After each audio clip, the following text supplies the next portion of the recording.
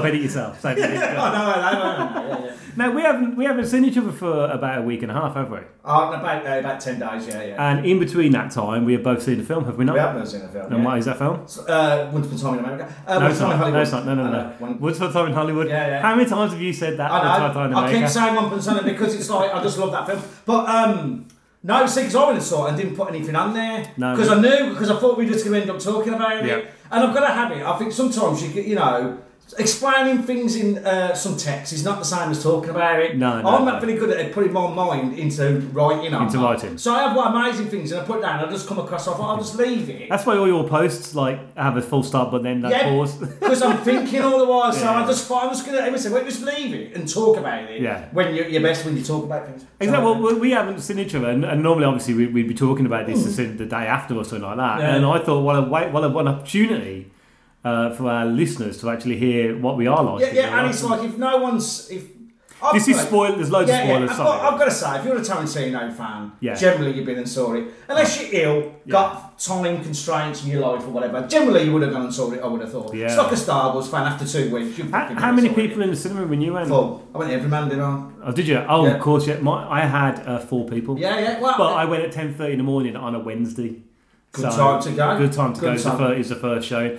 And I also sent a email complaint to Empire Cinemas because they put the lights up just as the last scene ended. Yeah. No. The lights should stay down until the very end. Mark Commode's always all about that. Yeah. He said that's the part of the presentation. He said all you do is them people have all worked on that film. They've worked hard on that film. Whether you want to look at it or not, but I do. Give them their thing. Did you stay to the end credits?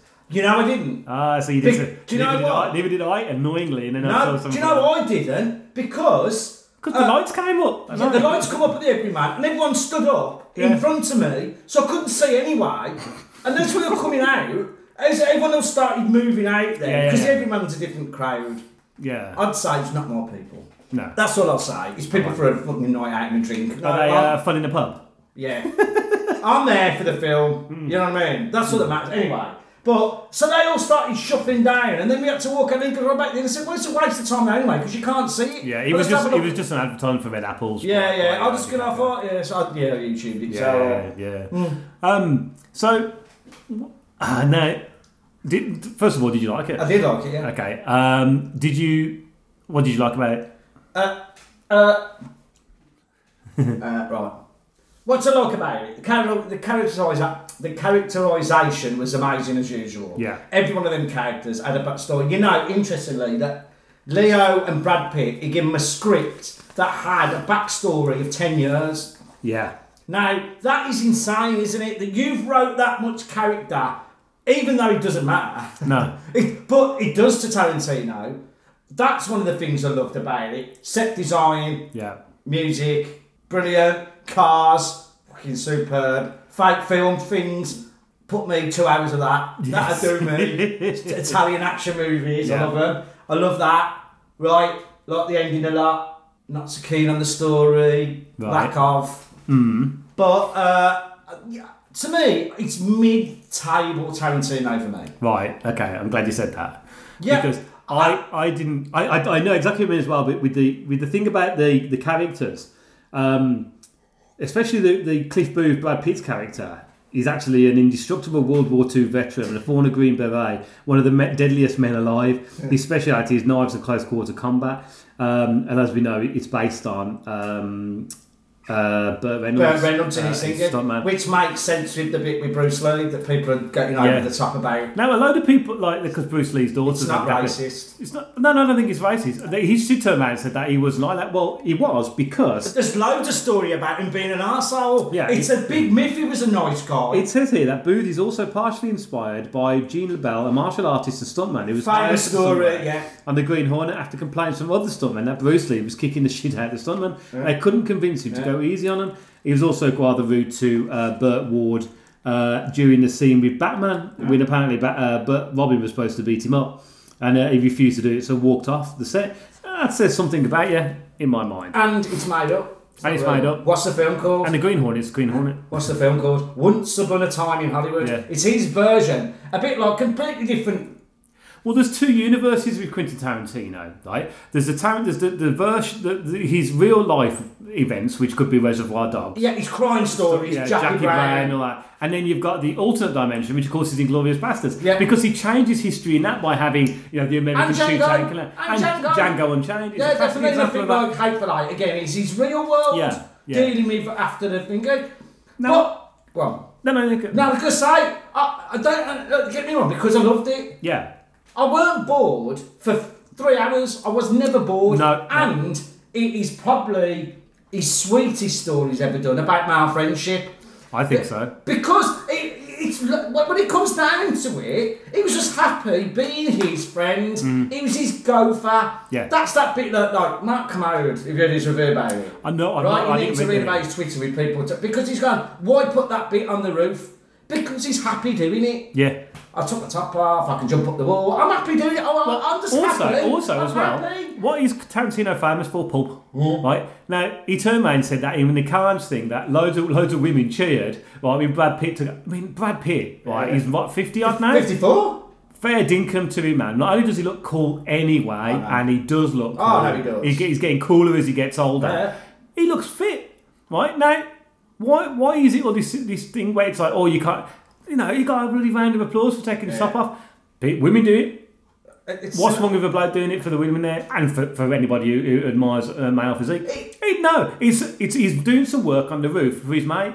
This is what people did then and still do. Yeah, he's a stunt man, right? But he's most happy being with him. Yeah. Because all the way through it, he knows it's like everything in this film. It's about things coming to an end. Yeah. The end of the 60s. We all know what's happening, where it's coming to, right? And that's the same. He knows that soon they're going to be finished as but the friends. So he's happy driving about. And that's what a lot of things are in TV as well. The whole kind of TV stuff as well. I mean, it's based on Wanted Dead Alive, the Steve McQueen TV series from the 50s.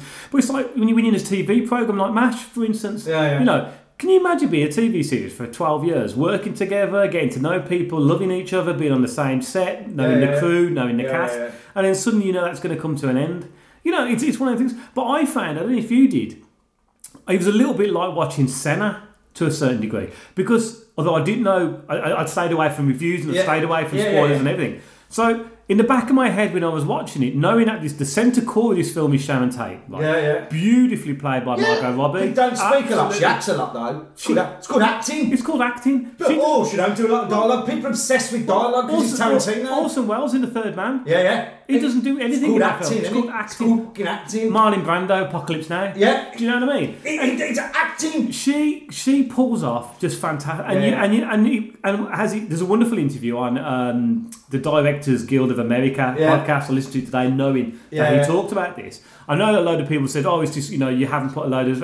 No, it doesn't. You don't need lines. Yes, Tarantino is known for his dialogue. And this is the one thing that I wanted to bring up with you. This doesn't feel like a Tarantino film for me. Dialogue. It's his weakest dialogue. Yeah, but that's not saying though it's a bad film, because why should he do the same kind of thing? But from all the other films where there's been a couple of lads, couple of blokes, that Pulp Fiction with Travolta and Samuel Jackson. Yeah. You had it with Mr. White and Mr. And all that kind of stuff. There's all that quite heavy dialogue. Yeah, there isn't in this. But what is good about that, he replaces that dialogue with kind of like silent acting moves. Yeah. The looks each other give them. The bit in the bar where they're just sitting there. He's got a whiskey sour, and I think Cliff's got like a Bloody Mary with that celery in there. And that works for me, but I couldn't help but think halfway through, I was thinking, this doesn't feel like Tarantino. That's actually a good thing, I think, because you get a lot of directors who just do the same old thing. And I think, and Tarantino said this is probably the most personal of his scripts that he's done. And I think that is the only thing, and even the music, I don't think the music was Tarantino either. Although it bloody well works. Yeah. Again, it wasn't bombastic. No. And I think even the dialogue, right, usually when you come out of his films, even like his weaker ones, like Inglourious Basterds and Death Proof, his weaker films, that's still brilliant. Mm. But there's loads of dialogue in it, if I can quote that line. Now, when I come out, me and my wife would talk about it on the way back on the train.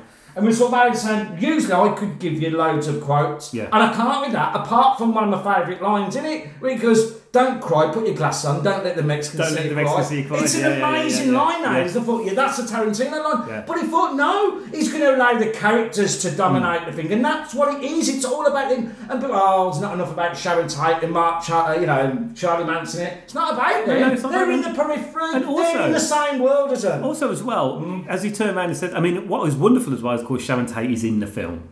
When she's watching Kick in the Bucket. I love that bit when she's in the cinema. Yeah, and she's watching Sharon Tate.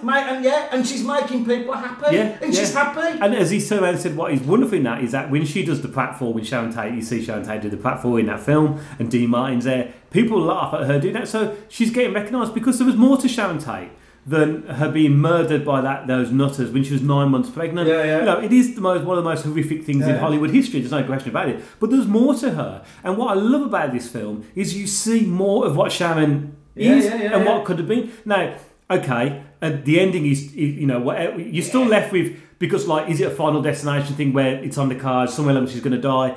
But what I like about that is the fact that, because I didn't know that was coming. No, I love that. I love that ending. I love that because I came out thinking, man, this is Tarantino's alternate universe where this beautiful actress, is going to carry on, and maybe Roman Polanski wouldn't be such a fucking perv. Remember, he was shagging a girl at a fucking funeral. Yeah. This is the fucking thing. You know what I mean? And I love that bit because it was all that set up from that 12 Fists of McClellan, that bit. The fucking flamethrower. And I thought, only he can do that. And it makes sense. Also, he's got the flamethrower. There's a lot of inaccuracies in this film. There's a lot of... Now, I don't know, because Tarantino has in the past deliberately put some kind of continuity. He does it, There's shitloads in this film. Most notably when Vic Dalton is talking to the Al Pacino character, where he's got a cocktail, then he's got water, and he's got wine. Yep. And you kind of think is it a joke that he's doing? You don't know. I think it is, because it's meant to be the whole thing about TV and film. Yeah. Al Pacino's character, clearly Scarface. Clearly Scarface, because I'm loving all that. I mean, it's clear. I mean, you look at it, it's fucking Al Pacino. Emma was saying to me, said she was watching that film. Said all I had was a massive grin on me, as we talk about we do another podcast, Lyra. Had a big grin on my face all the way through, and I did not enjoy it for 2 hours and 50 minutes. All I'd say is I think I'd like his next film to be a more taut little film again.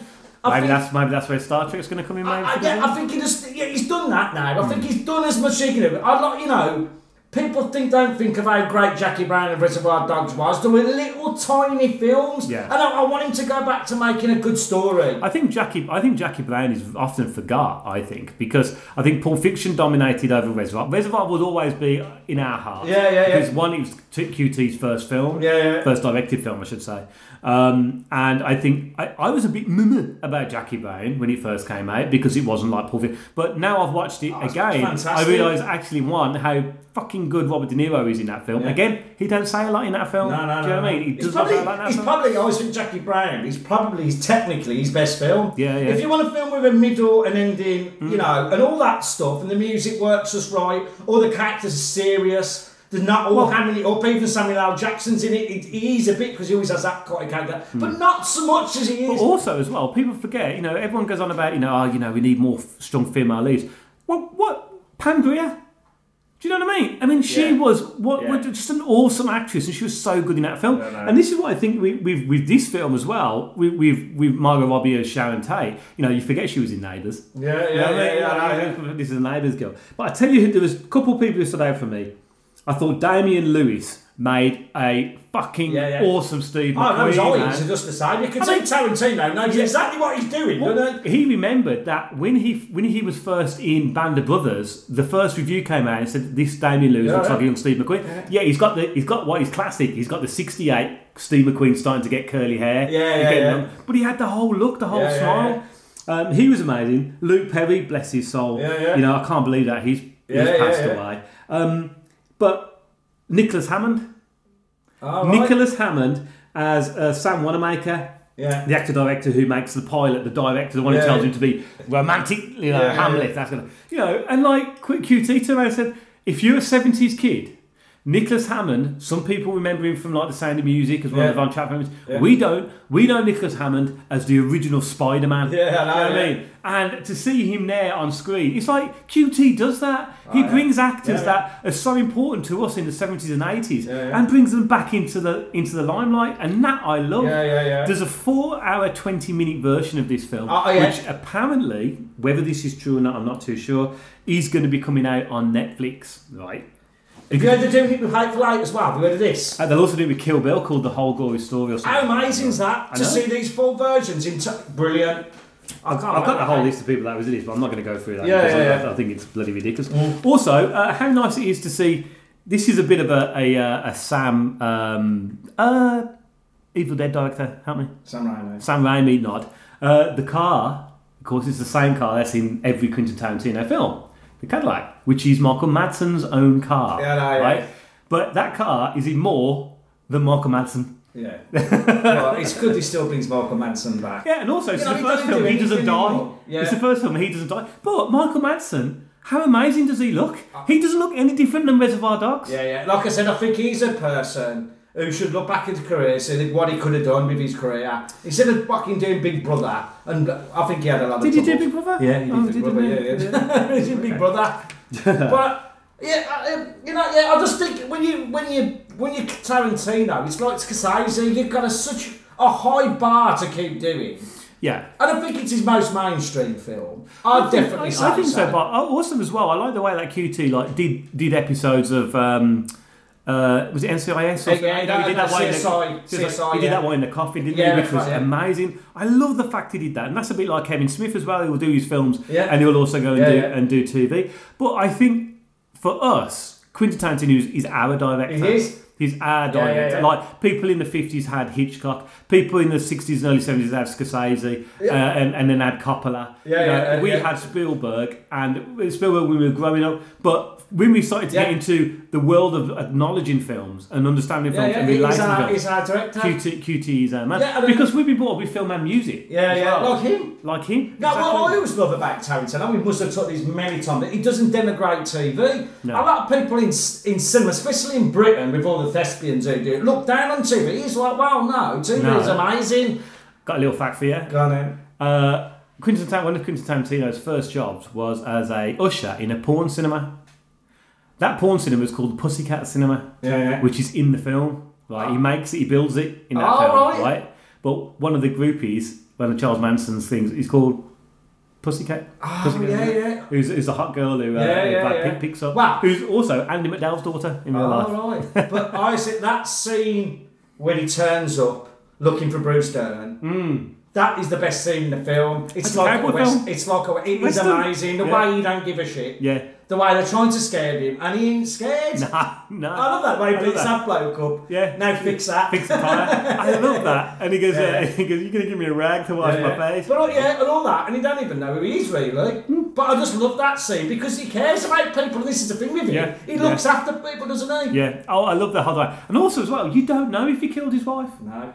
Yeah. But do you think that's a little bit of a thing about Robert Wagner and Christopher Walken? That is another weakness. Because you brought it up, I forgot about that. That bit sort of, it's not resolved, and maybe in that longer version there's more to that scene. But is that because of the fact that no one knows if he killed his wife? It's a brief scene that doesn't really explain much. Well, he's a bit pissed off with his wife. And that's all that's explained. And then you don't know. And he's pointing at but the thing is, he's pointing that gun at her, which is a spear gun, isn't it? Yeah. But there's no spear in it. No, so but maybe in that longer version, if you get to see it, you'll see. Do you need to know? That's the thing, though. Because that's why everyone, it's like that wonderful scene with Kurt Russell and Kurt Russell's wife in it. Yeah. And he has that fight with Bruce. I was going to say Jackie Chan with Bruce Lee. I love that fight. The way that he throws me doing as well. Looking at that car and he goes, "That's my fucking car!" And the way Kurt Russell, again, who's only in it briefly, goes like, "God damn it, you get off the lane." I think it's cracking. I've got a couple of little facts for you before we finish this mini waffle. Margot Robbie, who portrays Sharon Tate, wears some of Sharon Tate's real jewellery. Sharon Tate's sister Deborah gave Robbie the jewellery to wear. The producers had some initial difficulties convincing Hollywood Boulevard vendors to allow their premises to be fitted with period facades to better reflect the 1960s. But after the production wrapped, that section of the shoot, most of the same people asked if they could leave them in place, as then they preferred the period look. But it shows you, doesn't it? Where they can close down fucking Hollywood Boulevard. What? Well, when she turns around and says, what's all that queue up there when she goes into the Mexican Meal? And goes, I'll have a premiere at the porno film. That's Tarantino's actual cinema. That's his Beverly. It's New Beverly. Yeah. Oh, God, it's my dream to go there. Yeah, he plays 3 films a day. It looks amazing. New Beverly, yeah. This is Luke Perry's last film. Perry unfortunately suffered a massive stroke in late February 2019 and passed away on March the 4th. Scott Lancer is a homage to Wayne Maunder, and his role in Lancer and Maunder died on November 11, 2018, 10 days after filming wrap for this movie. All right. Here's an interesting thing. In this movie, they show James Stacey leaving the set of Lancer on his motorcycle. On September the 27th, 1973, Stacey was taking his girlfriend Claire Cox for a ride on his motorcycle in the Hollywood Hills when a drunk driver struck them. She died and Stacey lost his left arm and leg. Bloody hell. And interesting fact about Lancer, he bought the rights to Lancer just so he could use that 20-minute bit. Yeah, I know. Even though I think that's a bit too long. It is a bit too long. I find the Lancer bit a bit too... I love the little girl. That's amazing. Yeah. Isn't it? Because he's reading that story about, and only he can put stuff where he's going, yeah, they call him Breeze, Easy Breeze. It's like, Easy Breeze, and I thought the way, he's talking sort of about himself and his friend. He's reading that book, and that's why he's getting upset. And I like that bit as well, where she turns around and goes, that's the greatest bit of acting I've ever seen. But I just think the actual scene's a bit too long. There's no need for 20-minute Lancer, but... The bit in the trailer... when he loses his temper and he's kicking it, that was improvised. Now, you know that Tarantino does not allow to improvise. No, he doesn't. He improvised that, right? But you know, that is, to me, Jack Nicholson in Going South. Oh, good point. Oh, that's fair. Yeah. It's good. He looks just like him. Yeah. And that whole... You look at the way he's going, what are you doing? And it's like, it's Nicholson. He's doing Nicholson. He's not really angry with himself. He's doing 1970 Jack Nicholson there. And I'm thinking, there you go. But I've put the soundtrack down for my list. We're gonna end this mini waffle with, of course, Neil Diamond. You'd be happy, wouldn't you? Get Neil Diamond on there, man. And also, I think that's one of the coolest scenes in the film. And the funny thing is, I drove out of that cinema, my arm lying down like that, in the mode of Brad Pitt driving home. I was thinking, and that, what a brilliant track to put on was Neil Diamond. So we're going to finish with that. Anyway, thanks for indulging us for this mini waffle, and hopefully you'll get to hear a main waffle somewhere along the line. Bye.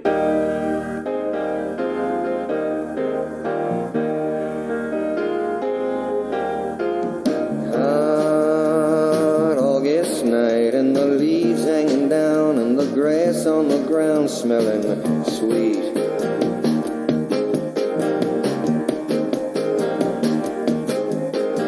Move up the road to the outside of town and the sound of that good gospel beat. Sits a ragged tent where there ain't no trees, and that gospel group telling you and me it's love, brother, love, save brother, love's traveling salvation show. Pack up the babies and grab the old ladies, and everyone goes, 'cause everyone knows Brother Love's show.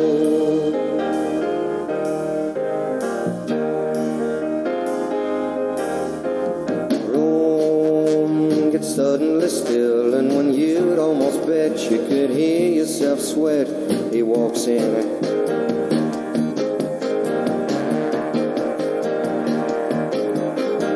Eyes black as coal, and when he lifts his face, every ear in the place is on him. Starting soft and slow, like a small earthquake, and when he lets go, half the valley shakes. It's love, brother, love, save brother, love's traveling salvation show. Pack up the babies and grab the old ladies, and everyone goes, 'cause everyone knows about Brother Love's show. Hallelujah, brothers. I said, brothers, now you got yourself two good hands. Now when your brother is reach out your one hand for him. Cause that's what it's there for. And when your heart is troubled, you gotta reach out your other hand. Reach it out to the man up there. Cause that's what he's there for. Yeah. Take my hand in yours. Walk with me this day. In my heart I know I will never stray.